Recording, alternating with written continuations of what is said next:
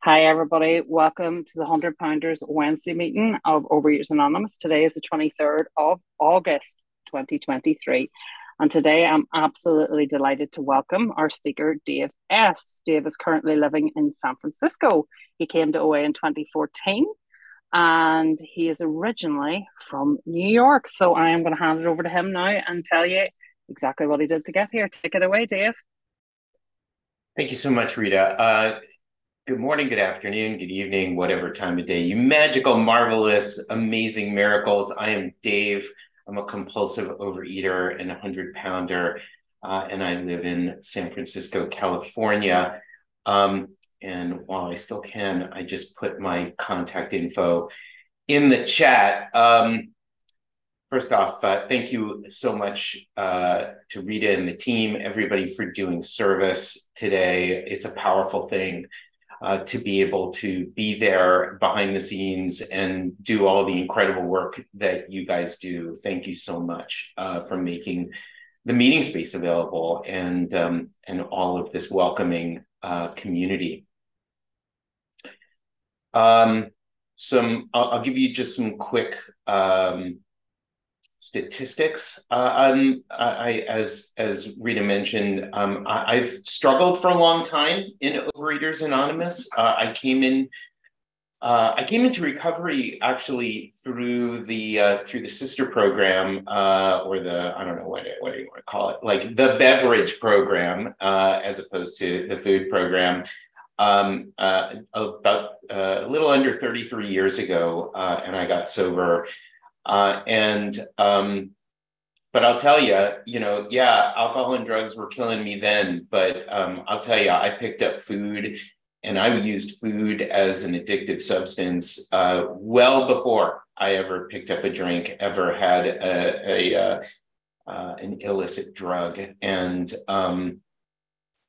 even as a sober man who found recovery through the 12 steps of AA, I still struggled for a really long time with issues around food and my eating behaviors. And, not everybody gets here that way, but I do find that there's a lot of double winners who come into OA. And I just wanted to welcome anybody who's new or who is struggling. I thought, why can't I get this? Why can't I get this? Thanks to a power much greater than myself that I choose to call God. Anybody, I don't know what God is. I know less about God today than I did 33 years ago. I don't have to understand it. I don't have to call it a particular name. It's not the thing that I was taught when I grew up as a child. And I know for a lot of people it is, and that's great. And, for me, it's different. I don't try to define it or understand it, but I just know that I'm not it. And that I can use it. And anyway, but thanks to that power, I found abstinence in OA, and I've been continuously abstinent now since December 18th of 2021. And I'm going to show you some pictures just so that, because obviously all you see is like a little rectangle on a screen here, and so it's hard to actually get an idea sometimes. And just to show a little bit of like that, there's something powerful that worked in my life. I have dieted and gained and lost weight, and I've lost 100 pounds before. And I just went right back on the yo-yo, right? Something remarkable entered my life, and it's because I think I finally really surrendered to this power, and was really finally willing to do whatever it took to get recovery from this disease. And that happened on December 18th, 2021. Why was that day any different than any other day? It really wasn't. What happened that morning was no different than what had happened on many other mornings. I think that what had happened for me was that I finally, I really, really worked steps 6 and 7 in my other program. And, you know, 6 and 7 used to be thought of as like the flyover steps. I used to think of them, you know, as like the things that I get to, like after I've done my inventory and I'm heading out to, you know, to like do my amends.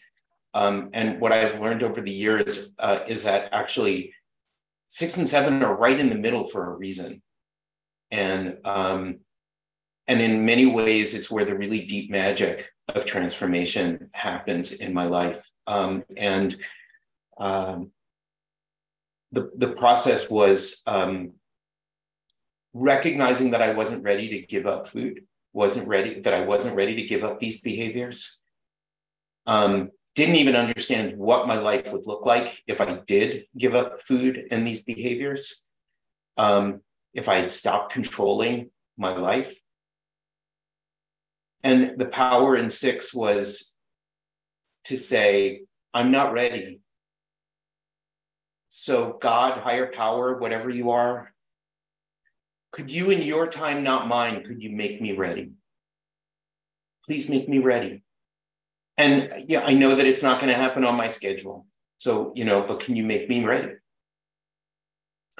I'm not willing, but I'm willing to be willing. And I did that for about 6 months. And I'm going to show you some of those pictures in a second. So when on that day, I finally got back on the scale. I weighed myself. I hadn't weighed myself in a very long time. I hadn't been to a doctor in a long time. I hadn't been to a dentist in a long time, right? Now, and this is as a sober man, okay? But I just wasn't, I was taking care of everybody else. I wasn't taking care of Dave, right? And I was, you know, I got on the scale and I was 350 pounds. And this morning I got on the scale just because that's part of what I do each morning. My scale is not my higher power, by the way. I had to learn how to deal with that. My scale is a medical feedback device. It does not tell me what my self-worth is. If that number goes up a little, it's okay. If that number goes down a little, it's okay. It's not telling me how worthy I am today. Thank you, Overeaters Anonymous. But I got on that scale this morning and I was 183 pounds. So in many ways, I'm pretty close to being half the man I used to be. I like thinking about it that way sometimes. Let me just take you through some quick pictures. So this was me in February 8th of 2022. So this is after I had started my journey again in Overeaters Anonymous. I was probably about 335. So I had already lost, you know, some of the weight. I actually went to Sedona, Arizona, and this is my friend Stu, who's a wonderful person and, you know, doesn't have any issues around food. I bring this up because a year later, so this was in February of 2002, this was us meeting again. We actually went up to Mount Tamalpais, which is just north of San Francisco. And, you know, just to give you, like, Stu's about the same, but that was about a year later in February. And I think I was about 210, something like that. This picture of me, so this was taken in June of 2021. So this is before I entered recovery. And I'm pretty sure I was way more than 350 at that time. I was probably closer to 370. I don't know, because I wasn't willing to get on a scale. I was so ashamed. This was my son's high school graduation. And so, you know, I used to be the guy who was always the picture taker, never the one who ever wanted to get behind the camera or get in front of the camera. So of course I turned myself into the photographer, but of course, you know, this is an important occasion. I look at the smile on that guy's face and I know how he felt. There was a lot of sadness and shame and guilt at that time around around what I was doing to myself and around my weight, my body image, and all the rest of it, and just my health. And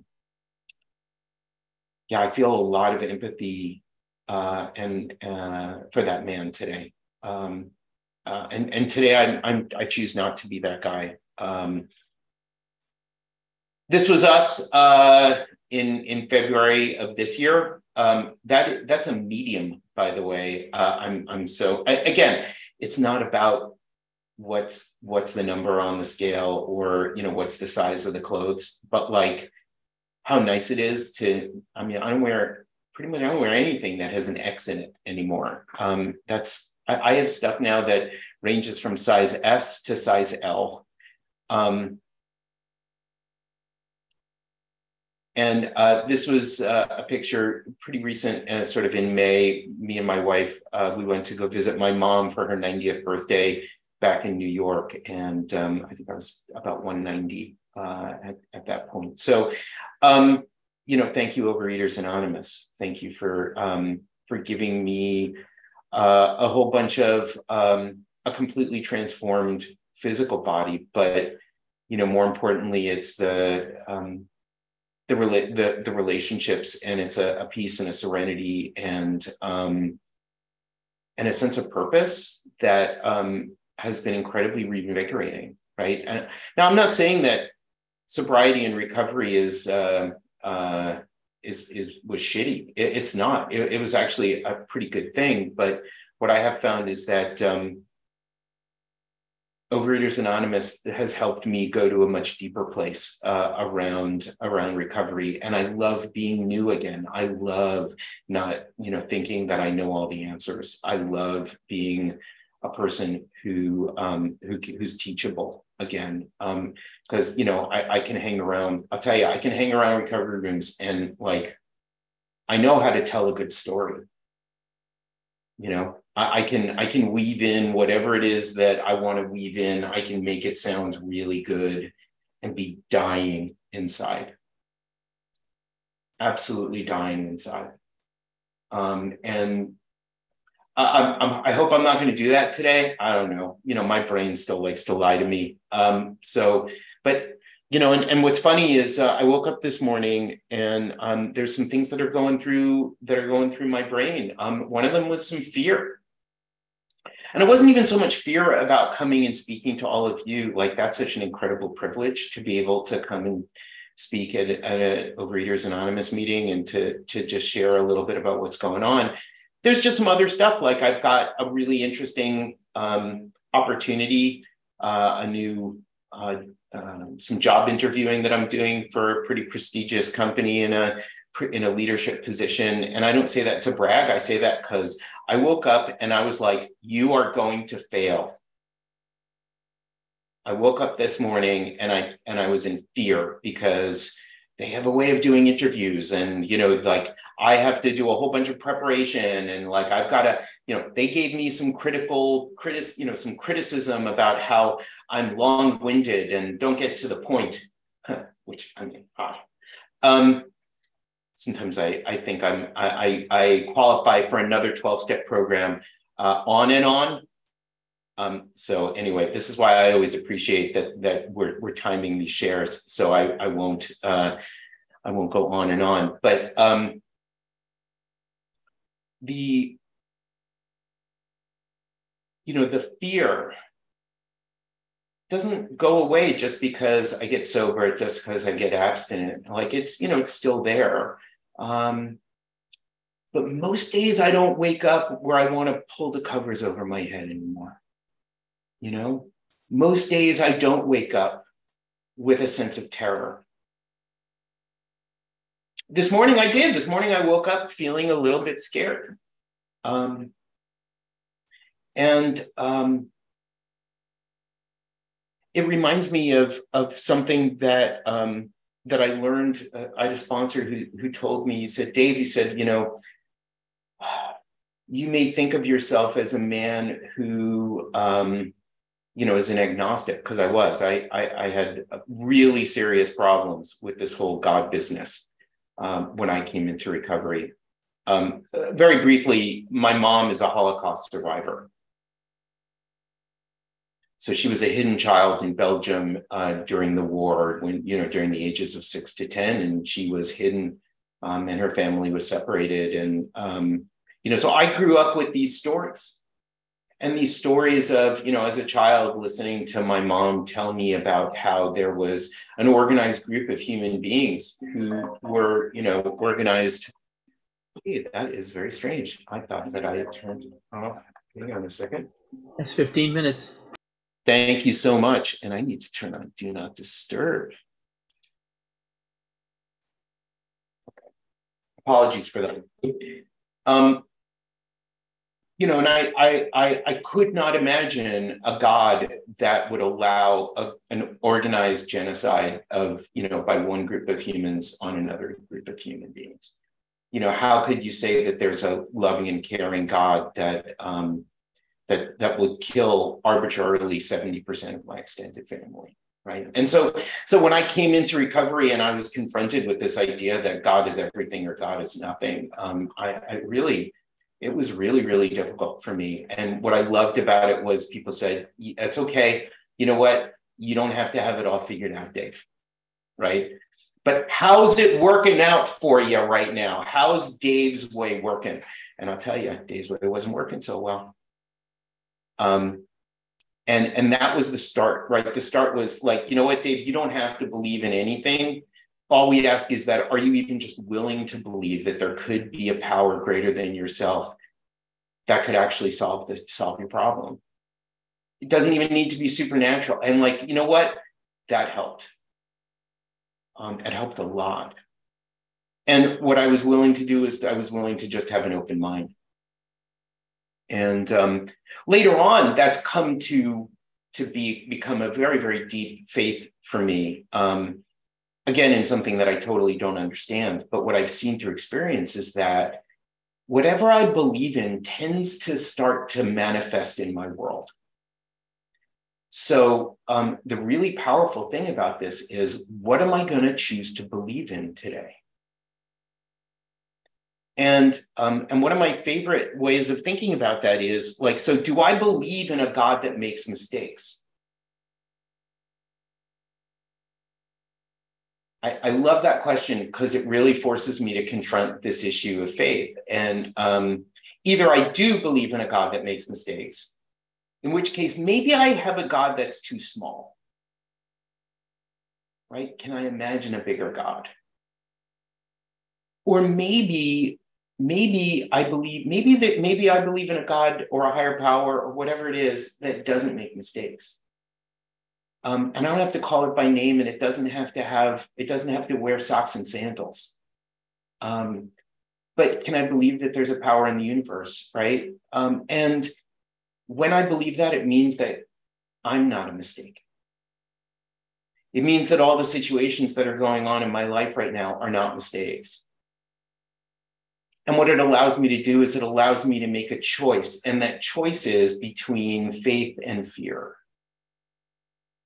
See, what I didn't realize, and I had revealed to me yesterday, actually in a conversation with a sponsee who was, in a really difficult place, and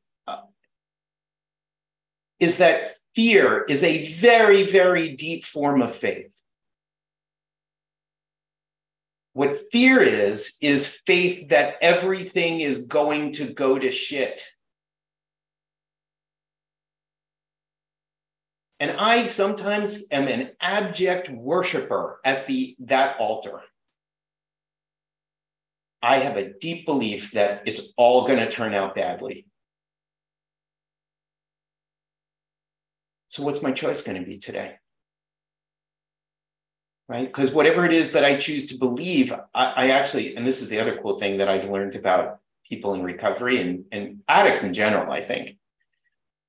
We're incredible manifestors of reality. Incredible. Right? Like I have this guy that I like to call Dave the Bulldozer. The one that puts his head down and gets shit done.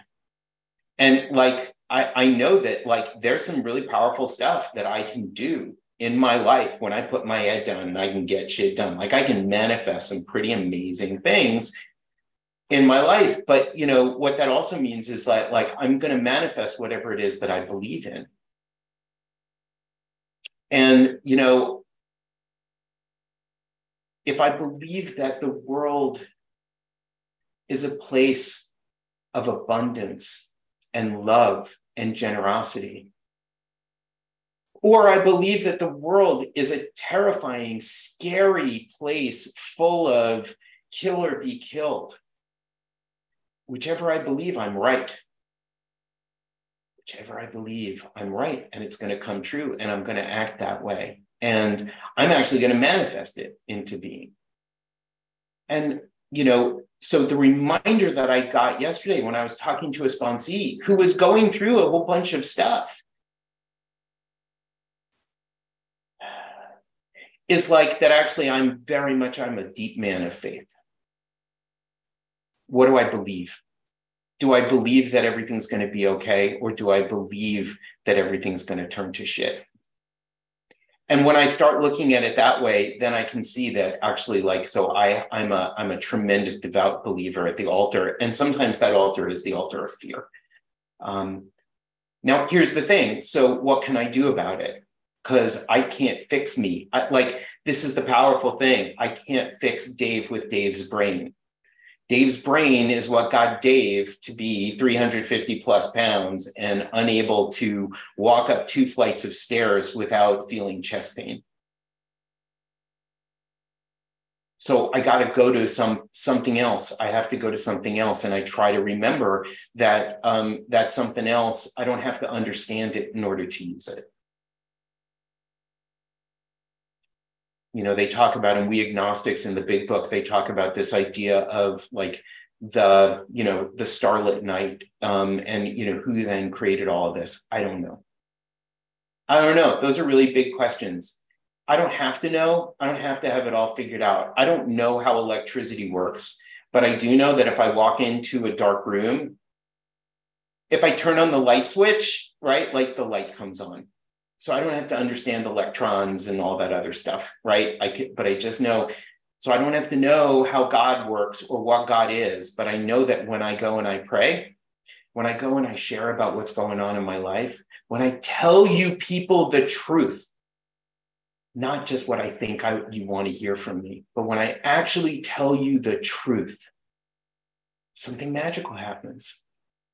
Right? All of a sudden, I leave that world of scarcity and I start to enter this world of abundance and a world, I call it the world of nod. Do you know why I call it the world of nod? Because when I sit here and I look at meetings and I see all of these people and they're all going like, yep, the world of nod, right? And I realize that like that feeling that I have that I've had all my life, which is that I'm the black sheep. I step into a room in Overeaters Anonymous, people who are working to recovery, and I find my flock of black sheep. Thank you, Overeaters Anonymous. Thank you for helping to, remind me today that I don't do this alone and that I never have to do anything alone ever again if I don't want to. And that's a gift. That's a gift that I got, and I don't think I'll ever be able to repay it. So, I'll close with this: that my sponsee we talk once a week, texted me this morning, and he wanted to talk, and I was in a place of fear, and so of course, what happened, like. Where did I go? My brain went, oh, he's going to fire me. He doesn't want me to be his sponsor anymore. See, that's what I mean about manifesting. And I said, you know what? How about instead of believing that, Dave, like, why don't you just call him back, right? Tell him you're available. And so we talked. And guess what? He didn't fire me. He didn't say, what he did was he said, can I read you the notes that I took from our conversation yesterday? And it was so powerful. I actually asked him to send me a copy. Like he actually sent me a copy of these notes. And reading through it, it was exactly what I needed to hear today. Like, this is the best part, right? That, like, I'm reading the things that I told him yesterday that he took notes on, and he's now reading them back to me. And I'm going, oh, right. Yeah, no, I need to hear that. Thank you. Oh, thank you. Thank you. Right? He says, maybe I'm wrong. Be willing to believe in a possibility that not everything will turn to shit. 5 minutes. Right? My intellect and my pride is what's stopping me. Right? And, that I can't fix this with my brain, that the intellect protects this fallacy, right? Because that's my brain just trying to have control. My brain wants to have control. And what I really need to do is let go and let the universe take me, right? And remember that whatever is happening, it's not happening to me, it's happening for me. Can I take that with me today? To remember that all this stuff that's going on in my life, all of these struggles, that these are opportunities for the ability to help somebody else sometime in the future. What if the world is not a terrible place? Maybe I can have pleasure and not be punished, right? These old ideas, they don't serve me. And that, the fear will come back, but I can practice and I'll do it, and I'll do it badly. I am going to practice faith poorly today, right? That's a wonderful Rumi thing for me today, right? That I don't have to do it right. I don't have to do it well. Sometimes I can only do it 60 seconds at a time, but can I wear that change of attitude today in a different way? And then how does that express itself? Well, what it means is, like, can I eat in a healthy way today, right? I don't need that food to be that escape, that savior, that, I just need to have something. Can I instead turn to that power that's way bigger than me, that I don't understand, and ask it for help? That I have a choice, right?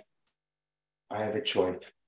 I can have faith in pessimism, which, by the way, is really deeply powerful, right?